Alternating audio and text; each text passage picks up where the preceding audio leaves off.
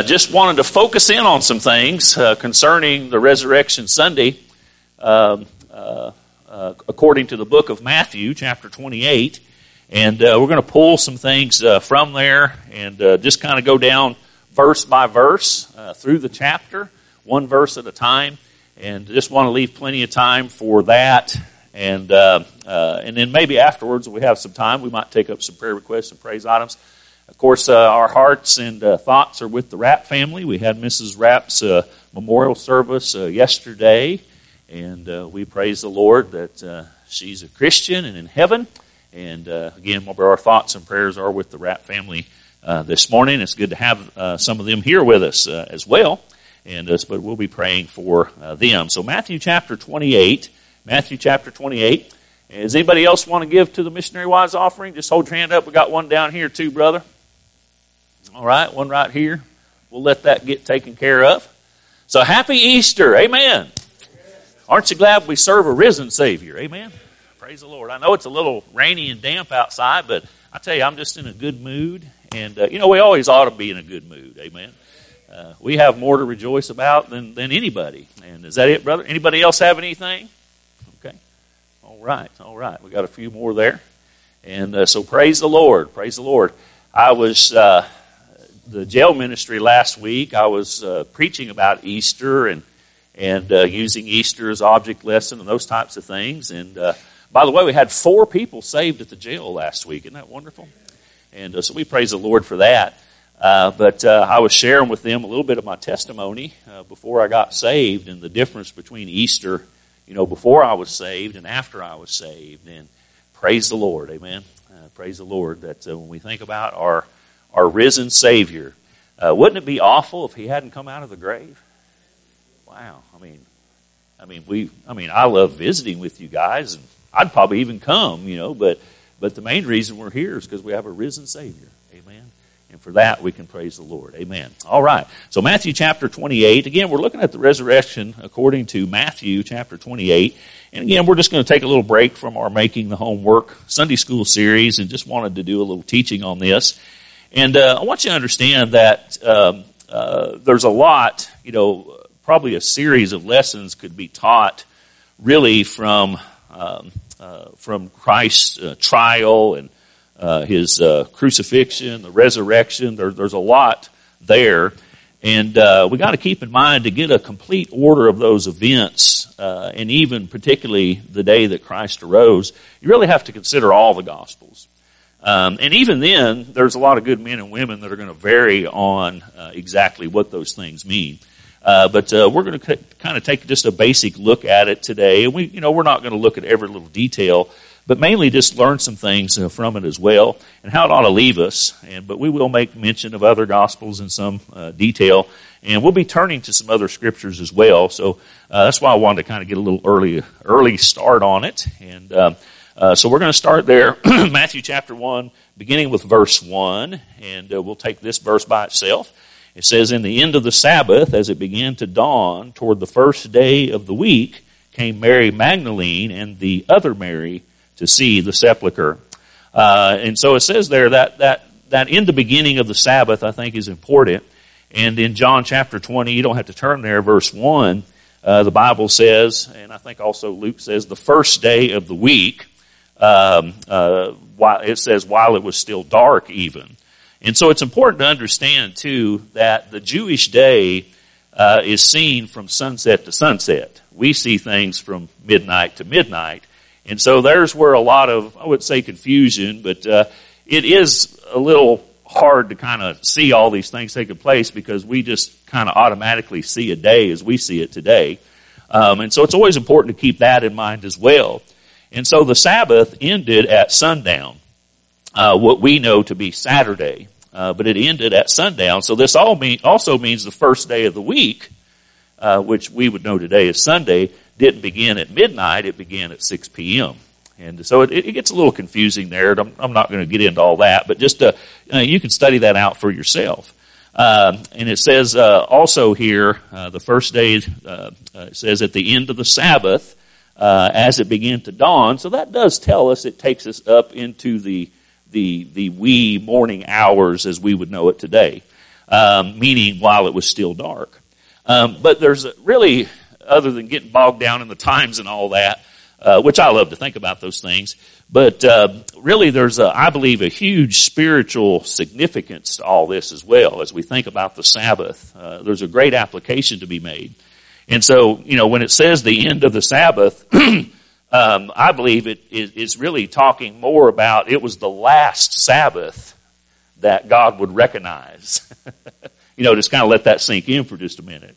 And I think it's important. It was the last, really, of all the Sabbaths. And there were other Sabbaths besides the Saturday Sabbath. And so let's look at some scriptures here to really nail this application down a little better. So hold your place in Matthew. We'll be going back and forth. So take your Bibles, turn to the book of Colossians chapter 2. Colossians chapter 2. And we'll just kind of go down through this and see how the Lord leads. But Colossians chapter 2. Colossians chapter 2. Look at verse 15. Look at verse 15. And it's talking about really the laws, observances, and those things being taken away because of the resurrection of Christ. We'll start with verse 15. And having spoiled principalities and powers, he made a shew of them openly, triumphing over them in it. And so we're talking about Christ coming back from the dead. Now notice verse 16. It says, let no man therefore judge you in meat. And we think about all the Jewish laws and their feasts and different Sabbaths. He says, let no man therefore judge you in meat or in drink or in respect of an holy day. Remember, the week of the Passover was also going on in those days that Jesus would be crucified. Or of the new moon, or of the Sabbath days. And so we see there very plainly, which we see the reason for these things. They were important, certainly, which are a shadow of things to come. But the body, I believe talking about the church there, is of Christ, that is believers. And so, again, it's always important to understand these things, and it's good to know, I think it's good to know these things and have them planned out. But it's also good to understand the application here. Just, the Pharisees had a problem with knowing the law, but not applying the law to their heart. It didn't change them the way it should, and we can kind of fall into that category as well. And so certainly today we have no Sabbath. We meet together on the Lord's Day. That's Sunday. And there's a specific reason why we use Sunday to do that. It has to do with the resurrection of Jesus Christ. We believe that Jesus was risen on a Sunday. And our Lord's Day certainly is not the same as the Jewish Sabbath, because there is no need of the Sabbath, as we see there in Colossians chapter 2, as we just read. And so again, our Lord's Day too, like the Sabbath, was about keeping the law. It pointed towards the things of Christ, no doubt. But our Lord's Day is all about grace. Amen. That's what it's about. And that's the age in which you and I live in today. And so again, as I mentioned a while ago, it's important to remember the days that were leading up to the crucifixion being in the middle of a Jewish holiday, the Passover. Let's think about that for just a moment. Think about Christ dying on the cross. Okay? Think about the blood that was shed. And we think about what the Passover was all about. Remember what the Passover was all about? When the children of Israel came out of Egypt, and they were apply the blood upon their doorpost, and the death angel would pass over them. That was, even way back when, that was pointing towards that one and final sacrifice that was going to come, Jesus Christ, and it had come that week. Amen. That's why there's a huge spiritual significance to all of this. And certainly that Passover week, which was also considered a Sabbath, was happening as well. So all of that had been fulfilled, certainly when Jesus died on the cross, but mainly when he'd come back from the grave. And so again, we see there, we see the end of the Sabbaths. We now live in that age of grace. Number 2, the resurrection of Jesus Christ the Savior. Let's go ahead and read it. So back to Matthew chapter 28, beginning with verse 2. And it says, and behold, there was a great earthquake, for the angel of the Lord descended from heaven, and came and rolled back the stone from the door and sat upon it. His countenance was like lightning, and his raiment white as snow. Notice verse 4. And for fear of him, the keepers did shake. We remember that the Jews had some Roman centurions guarding that. and for fear of him, the keepers did shake and became as dead men. And so, again, taking the rest of the gospel narratives in consideration here, we'll kind of tie some things together. And I'll be honest with you, there's still some things that I'm not completely settled on. But when we consider Mark and Luke and John, they show us that first of all, I don't believe that Mary and this other Mary actually saw that happen. I believe that had already taken place when they got there. And the reason I believe that, again, if you look at the other Gospels, and I could be wrong, but I feel like that I'm right. I'm always certain in matters of opinion. Amen. Aren't we all, right? And so, but you know what I'm saying. But if you look at the other Gospels, you'll find that they found the tomb empty. They found the tomb empty.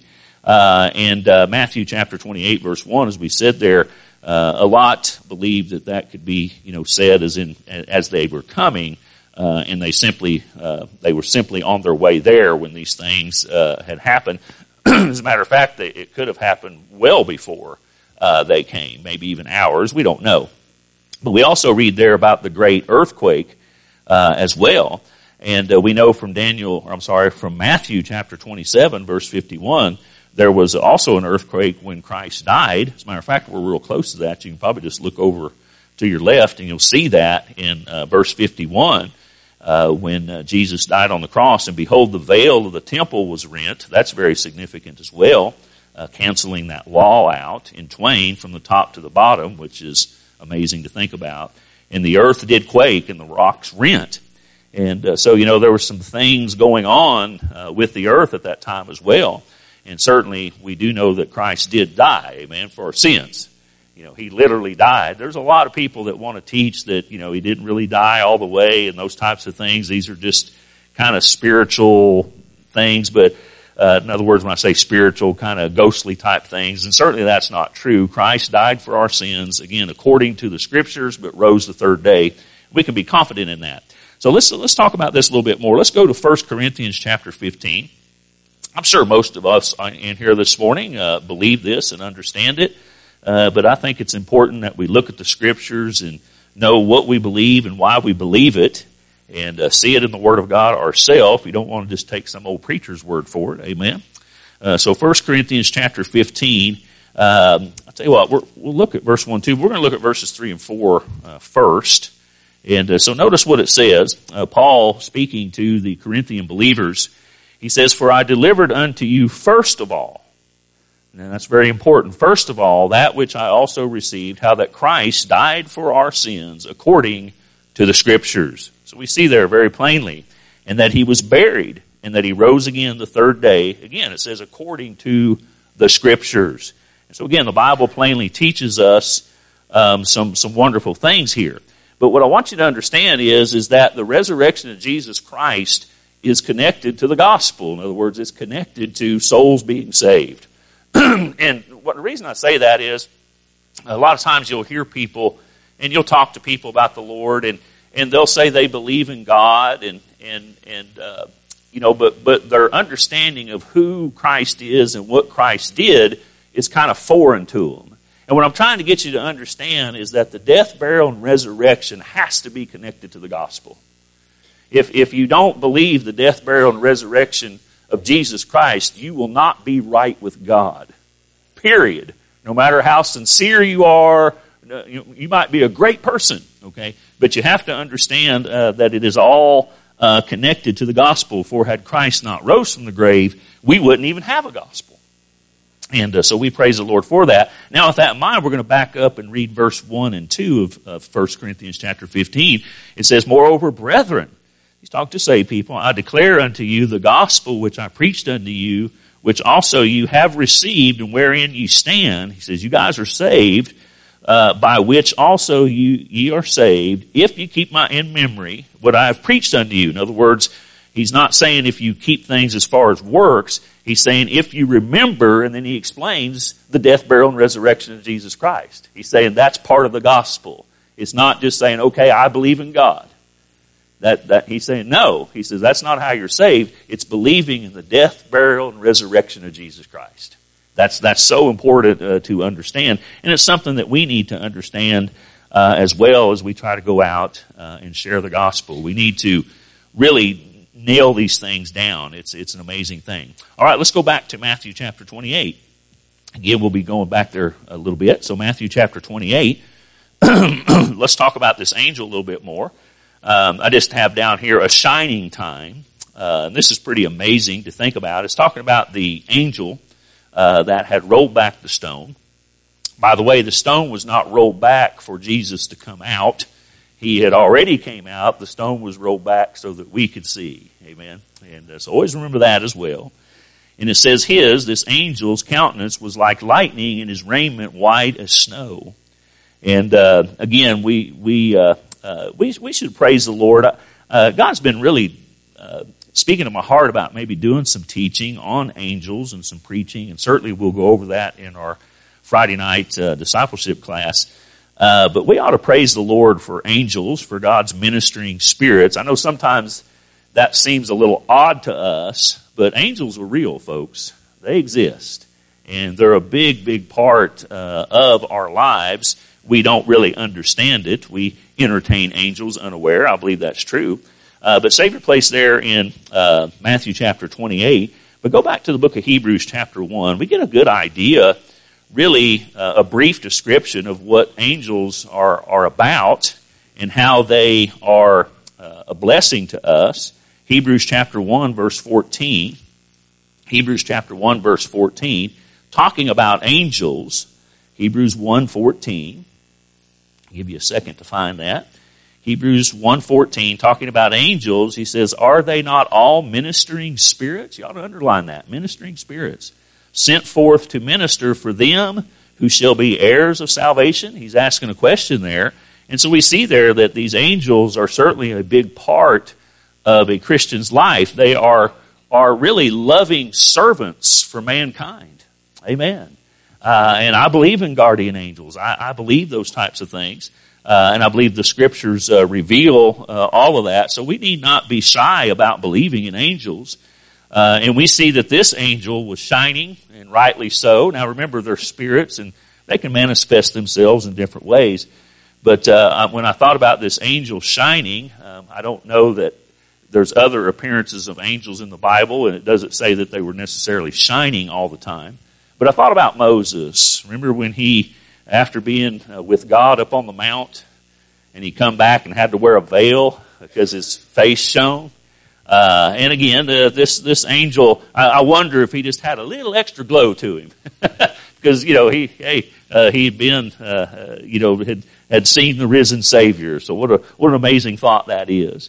But this appearance of the angel and the earthquake we see there in verse 4, it made the guards like dead men. In other words, they were completely powerless in the holiness of God. Now, we'll get back to this thought in just a moment, but you would think that if there was ever going to be a believer, it'd be them, amen? But sadly, that's not the case, is it? We'll talk about that a little bit more here in just a moment. And so we see there the resurrection of Jesus Christ just in those first few verses. And then we see the angels, this angel that was there, his announcement of Christ's resurrection. In verse 5, it says, and the angel answered and said unto the women, fear not ye. Great little thing to remember there, amen, folks? Fear not ye. For I know that ye seek Jesus, which was crucified. And so he says, fear not ye. And this is seen a lot of times if you read your Bible and when angels would meet with human beings, fear was often the first thing that gripped the human being. And I rightly understand that. And so a lot of times, we see this familiar wordage. The first thing the angel would have to do, he'd have to begin with saying, basically, it's okay, don't be afraid. I'm not here to hurt you. And so the angel, again, as we look at what we read there in Hebrews 1, verse 14, an angel as a servant to mankind, just like as he did with these ladies, he's starting off comforting them. And I think that's something special about angels. And then we see, continuing on, again, we'll read verse 5 again. It says, an angel answered and said unto the women, fear ye not, for I know that ye seek Jesus, which was crucified. He is not here. And all of God's people said, for he is risen. And all of God's people said, Amen. He is not here. He is risen, as he said. Come see the place where the Lord lay. So after comforting these ladies, don't be afraid. He explains, I know why you're here, but he's not here. He's risen. And praise the Lord. I mean, that's an amazing thing. By the way, to date, this is the greatest thing that's ever happened in human history, is the resurrection of Jesus Christ. Amen. And but he says there, come and see. That's something that's a familiar happening concerning Christ. And we're going to look at a few places here with that in mind. We're going to look at these in the book of John. So go to the book of John, save your place in Matthew. Turn to the book of John chapter 1. John chapter 1. Notice there he says, come and see. And we see this often concerning Christ. Some things connected with Christ to come and see. And I think this is important as well. And understanding that we do have to live our Christian life by faith, but someday we'll be able to live it by sight. Amen. As we step into glory. But let's look at this familiar phrase, come and see. John chapter 1, verse 35. Verse 35. John chapter 1, verse 35. And we have here the public ministry of Jesus beginning. And it says again, the next day after John stood and two of his disciples, that would be John the Baptist, and looking upon Jesus as he walked, he saith, behold the Lamb of God. That's a pretty amazing thing there as well. And the two disciples heard him speak, and they followed Jesus. Then Jesus turned and saw them following, and saith unto them, what seek ye? They said unto him, Rabbi, which say be interpreted, Master, where dwellest thou? Notice what he says. He saith unto them, come and see. Come and see. I think that's neat. They came and saw where he dwelled and abode with him that day, for it was about the 10th hour.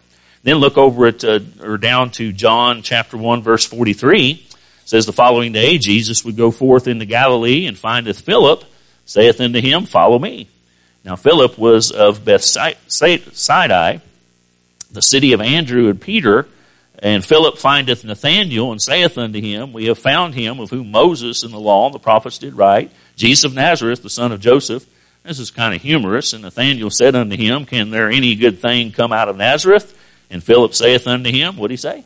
Come and see. I think that's neat. Amen. Come and see. Let's look at another one. John chapter 4.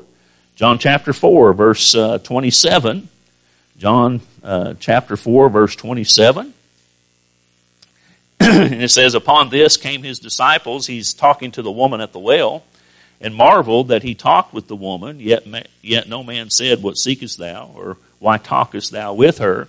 The woman then left her water pot after she had heard the gospel and believed who Jesus was, and went her way into the city and saith unto the men, notice what it says, come see a man, which told me all things that ever I did. Is not this the Christ?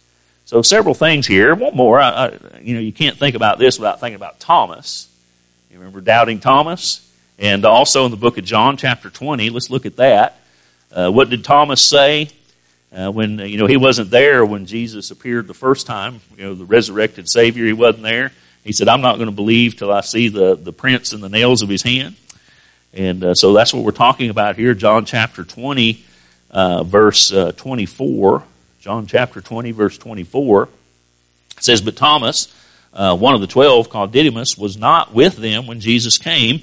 The other disciples therefore said unto him, we have seen the Lord. That is the resurrected Savior. But he said unto them, except I shall see in his hands the print of the nails, and put my finger into the print of the nails, and thrust my hand into his into his side, I will not believe. He had to see, didn't he?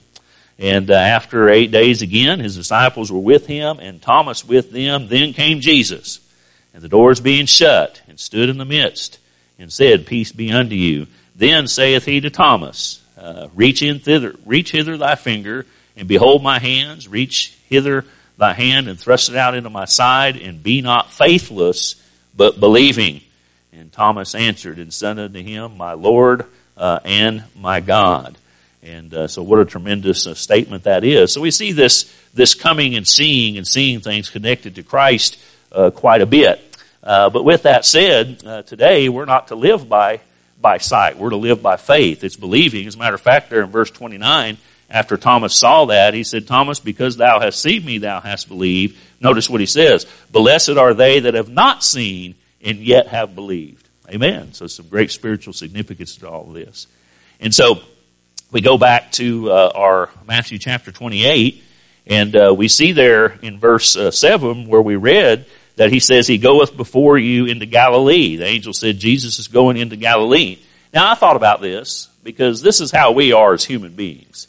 You know, he was crucified outside the gates of Jerusalem, but for all intents and purposes, he was crucified in Jerusalem. Okay, now we remember those that were wagging their heads and railing on him and spitting on him, and all the things that Jesus went through. Right now, me personally, in the flesh, I would think that Jesus would show himself first there. Amen. Kind of one of those, nah, nah, nah, I told you so, I'm here, okay? But he didn't do that. He didn't do that. He did show himself to some, as we'll look, but he went into Galilee. And that's always somewhat intrigued me as well. But that's what the Bible says, and not necessarily the place that he was crucified. But we read there, go ahead and turn there to Matthew 23, Matthew chapter 23. We find out why. And it has a lot to do with the Jews' rejection of him. You always need to keep that in mind as well. But Matthew chapter 23, we'll start there with verse 37. And this is really Jesus' lamentation over Jerusalem. And he says, O Jerusalem, Jerusalem, thou that killest the prophets and stonest them which are sent unto thee, how often would I have gathered thy children together, even as hen gathereth her chickens under her wings, and ye would not. Behold, your house is left unto you desolate. This is a huge turning point in the nation of Israel. For I say unto you, you shall not see me henceforth. So there you go. He just said, pretty much, I've done my job. You've rejected me. Till ye shall say, and this hasn't happened yet, by the way, blessed is he that cometh in the name of the Lord. We know that's going to take place during the tribulation period. And so his public ministry really had ended, I believe, at that time. He didn't walk in Jerusalem anymore. And so I think that's significant as well. So number 4, let's look at the first human messengers, if you will, of a risen Savior. Verse 8, Matthew 28. So back to our text, Matthew chapter 28, verse 8. Matthew 28, verse 8. And they departed quickly from the sepulchre, these ladies, with fear and great joy. And I believe there were others, according to the other Gospels, that were there too. And did run to bring his disciples word. And as they went to tell his disciples, behold, Jesus met them, these ladies, saying, all hail. And we'll talk about that phrase in just a moment. And they came and held him by the feet and worshipped him. Imagine that. Then said Jesus unto them, be not afraid, go tell my brethren that they go into Galilee, and there shall they see me. So again, talking about Galilee. And so they departed quickly, and certainly they were running with the good news. Amen. The first, I hope you understand what I'm saying here, but the first messengers, the first preachers, if you will, telling people that Jesus had risen. Now we're not talking about women pastors, but we're just saying people are telling that, hey, Jesus has risen. Amen. And we see that. And I think that's significant. And so they departed quickly. They ran with the good news. They see the Savior. Isn't that amazing?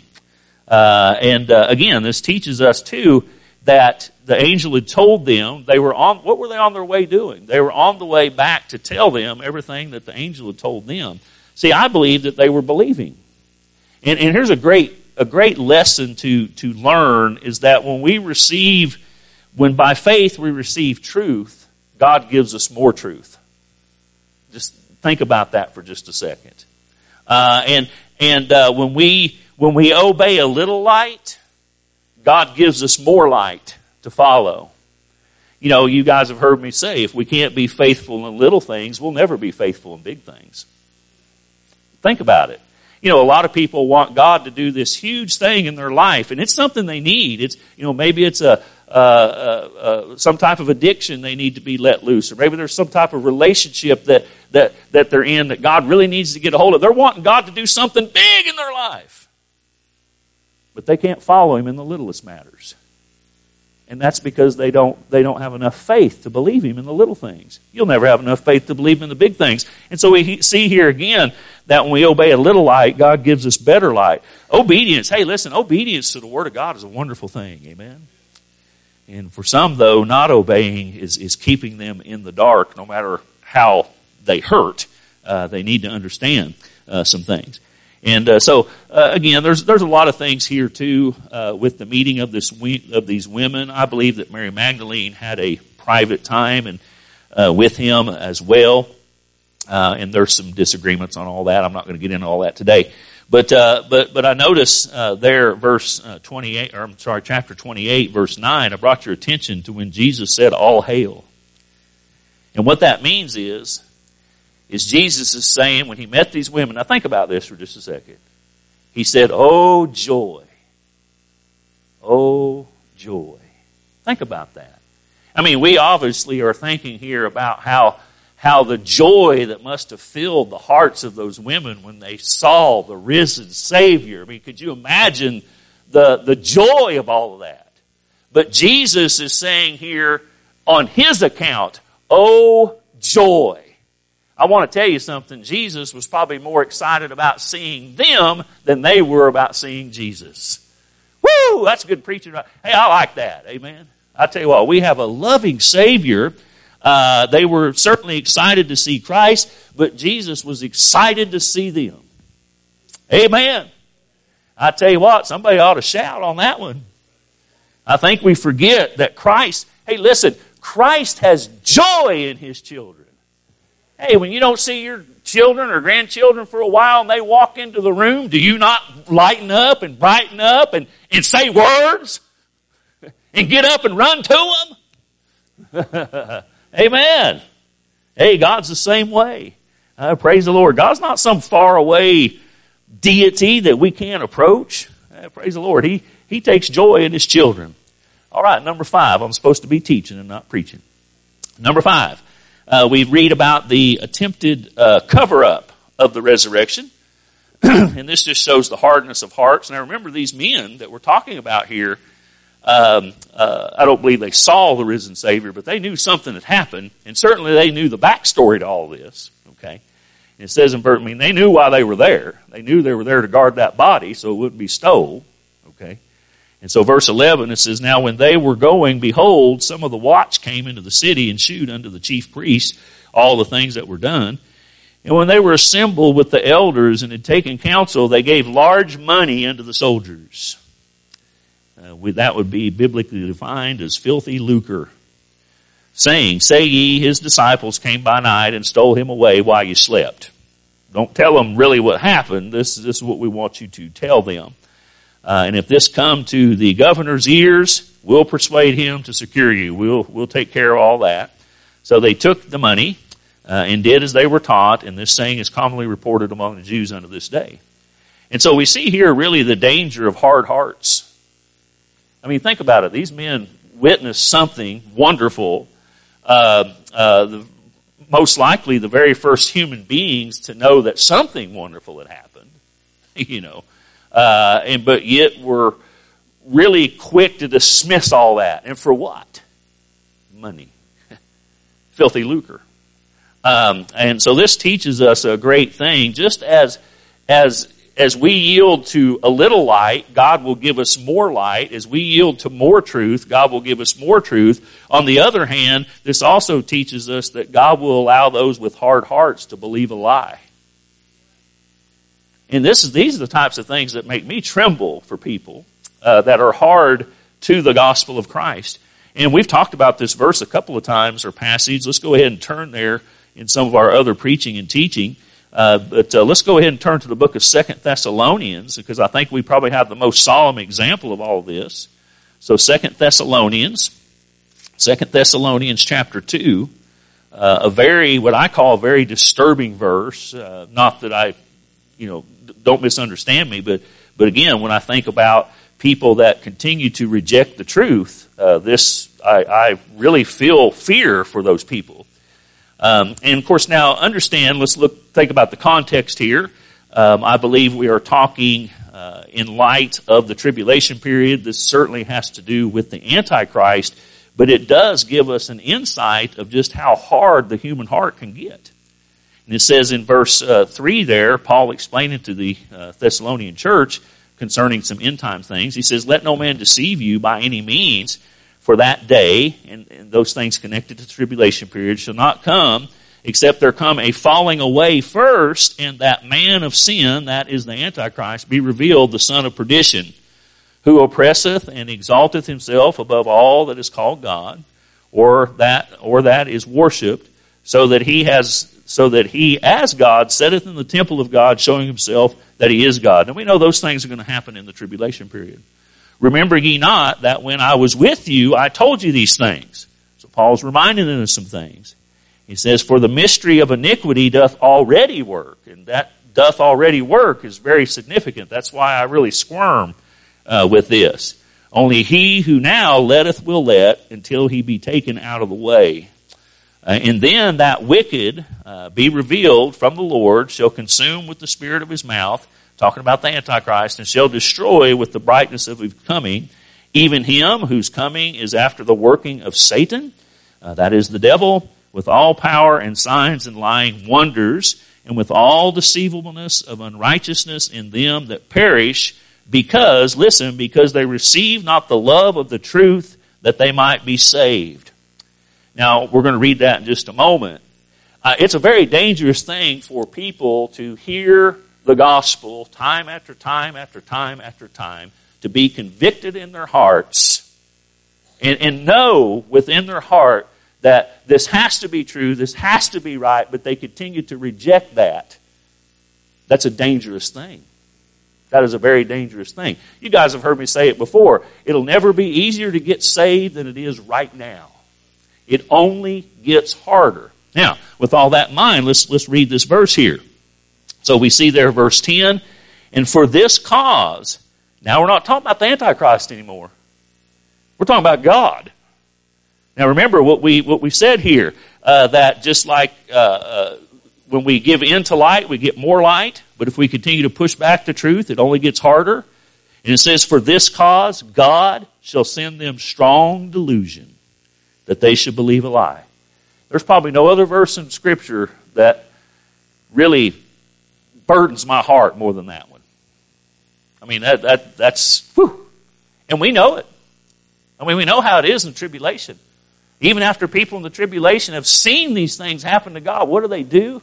They shake their fist at God still. Hey, we just don't realize how hard our hearts can get, amen? And so it's something to imagine. And when I think about these men, imagine being there when Christ rose from the grave. You know, they were there. I'm not saying they understood it all or even seen Christ, but they knew something had happened, and unless something dramatic happened in their life, those men are in hell right now. Isn't that terrible? That's an amazing, amazing, scary thing to think about. All right, we're almost done. And, of course, the attempt didn't work at all. Christ would be seen by over 500 people, from what I understand the Scriptures tell me, after he had risen from the grave. So let's talk about the giving of the Great Commission, because we've connected it with the gospel, and certainly we would have to talk about the Great Commission. And plus, it's in chapter 28, and that's the book we're studying, amen? And so, verse 16, it says, "Then the 11 disciples went away into Galilee, into a mountain where Jesus had appointed them." Now, keep in mind, they're in Galilee here. "And when they saw him, they worshipped him, but some doubted. And Jesus came and spake unto them, saying, All power is given unto me in heaven and in earth. Go ye therefore and teach all nations, baptizing them in the name of in the name of the Father and the Son and the Holy Ghost, teaching them to observe all things whatsoever I have commanded you. And lo, I am with you always, even unto the end of the world." Let's talk about some things here. And there's a lot of people, may disagree with this. It takes absolutely nothing away from what's being said. But I don't believe that this was said on the Mount of Olives. I believe he did say this again. But I believe this meeting is in Galilee. And if you don't agree with that, that's fine. It don't really change anything. But just technically speaking, I believe that he is still in Galilee. And the timing and all these things, like I said, have to be considered with other gospel accounts. And they do vary between a lot of good people, so it's not a big thing to get bogged down in. But we read there, particularly in verse 17, though. And so Jesus is risen. He's given the Great Commission here. But it says when they saw him, they worshiped him, but some doubted. Isn't that amazing? We look at that and we go, how could you still be doubting all of these things? And of course we weren't there, and we might have doubted as well. We don't really know. But certainly we see the power of unbelief. It's strong. It's strong. And then in verse 18, we see really, I believe, the joy, the secret that is to the joy of the Christian life. And Jesus came and spake unto them, saying, verse 18, all power is given unto me in heaven and in earth. All power is given unto me. Jesus should be the power behind everything we do, Christian. A lot of us might be doing some good things, even some biblical things, but we're not doing it in the power of the Lord. We're trying to do it on our own power. That's certainly not going to work. And of course, we think of the Holy Spirit of God as well. And so Jesus should be the power behind all we do. Everything we do has to line up with his will for our lives. We try to handle situations in life by our life experiences, by what we've been through, by what society has taught us, by what mom and dad told us. Hey, listen, if you want to live a joyful and victorious life, you have to live through the power of Jesus Christ. Amen, amen, and amen. In everything that we do. We don't just bring him in when there's problems. He's a part of everything that we do. And so whatever direction we're going in, first of all, it has to be the direction that Christ is leading us in.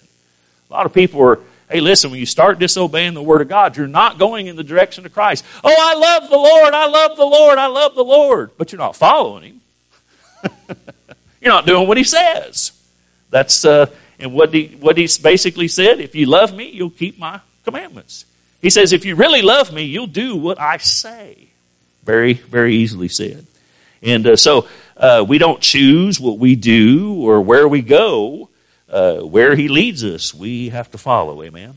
And then finally, a threefold result of the Great Commission. Let's read it again, verse 19 and 20. Because I believe all these things are connected when we think about the resurrection of Jesus Christ. Go ye therefore and teach all nations, baptizing them in the name of the Father, and of the Son, and of the Holy Ghost, teaching them to observe all things whatsoever I have commanded you. Not just some of the things, but all the things. And lo, I'm with you always, even unto the end of the world. And most of us probably understand this, but there might be some things that we haven't realized. So I just kind of want to break this down, a threefold result, if you will. Teach all nations, this means to make disciples. Certainly this would have to begin with seeing folks saved. Amen. It doesn't do no good to disciple someone that's not saved. You have to get them saved first. We see their baptism. We understand that baptism saves no one, that it's a believer's baptism. Amen. We don't get baptized to be saved. We're not baptized to stay saved. We're baptized because we are saved. Very important to understand. Believers are baptized in obedience, and that is a command. It's very important to do. Teaching them, there in verse 20, teaching them to observe all things. Certainly important, those things that are taught by Christ, and that is sanctification, those types of things, very important. And we really see the extent of the Great Commission. In other words, what it's all about. We go back up to verse 19, go ye therefore and teach. Notice that little phrase there, all nations. Certainly it's not just about West Plains. That's our first. That's our Jerusalem, if you will.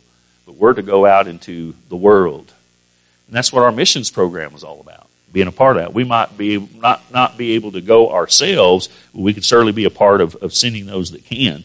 But we also see, it says there, it's to all nations. How long? Even to the end of the world. That's not talking about the destruction of the world. That's the end of an age. You say, okay, preacher, what age? Well, the age in which you and I live in right now. It's referred to in many ways, the church age, a dispensation of grace where God is calling out a people. Amen. And that's what the gospel is all about. That's why, hey, listen, that's why you're here. You wasn't born in the dispensation of law. You wasn't born in the dispensation of promise, okay? You were born in the dispensation of grace. You were born in the church age for one main reason, and one main reason only, is once you're saved, is to tell others about Jesus Christ. Amen. Amen. Amen. Praise the Lord. We got a risen Savior. Praise the Lord. All right. We got just maybe a minute or two for a comment, if anybody wants to have a comment or anything like that. All right. We'll be dismissed in prayer and looking forward to the preaching hour. Let's go to the Lord of prayer. Father, we thank you for this day. We thank you for the blessings of life, your love, your mercy, your grace. And Father, just thank you for this wonderful Easter morning. And Lord, just excited as we think about our risen Savior, excited about that morning when you approached those dear ladies and said, all hail, oh joy. And Father, we're rejoicing in that this morning. Father, we're thankful that we truly, indeed, have a risen Savior, that God manifest himself in the flesh as a newborn babe. And Father, lived a life that you and I, that we cannot live. And but Lord, you died on a cross. And Father, a horrific death on our part, shed the blood that was needed to cleanse man's sin once and for all. And Father, you put a capstone on all that, proving that truly indeed you were the Christ when you rose from that grave on a morning much like this morning. And Father, we're thanking you for that today. In Jesus Christ's name we do pray. Amen and amen.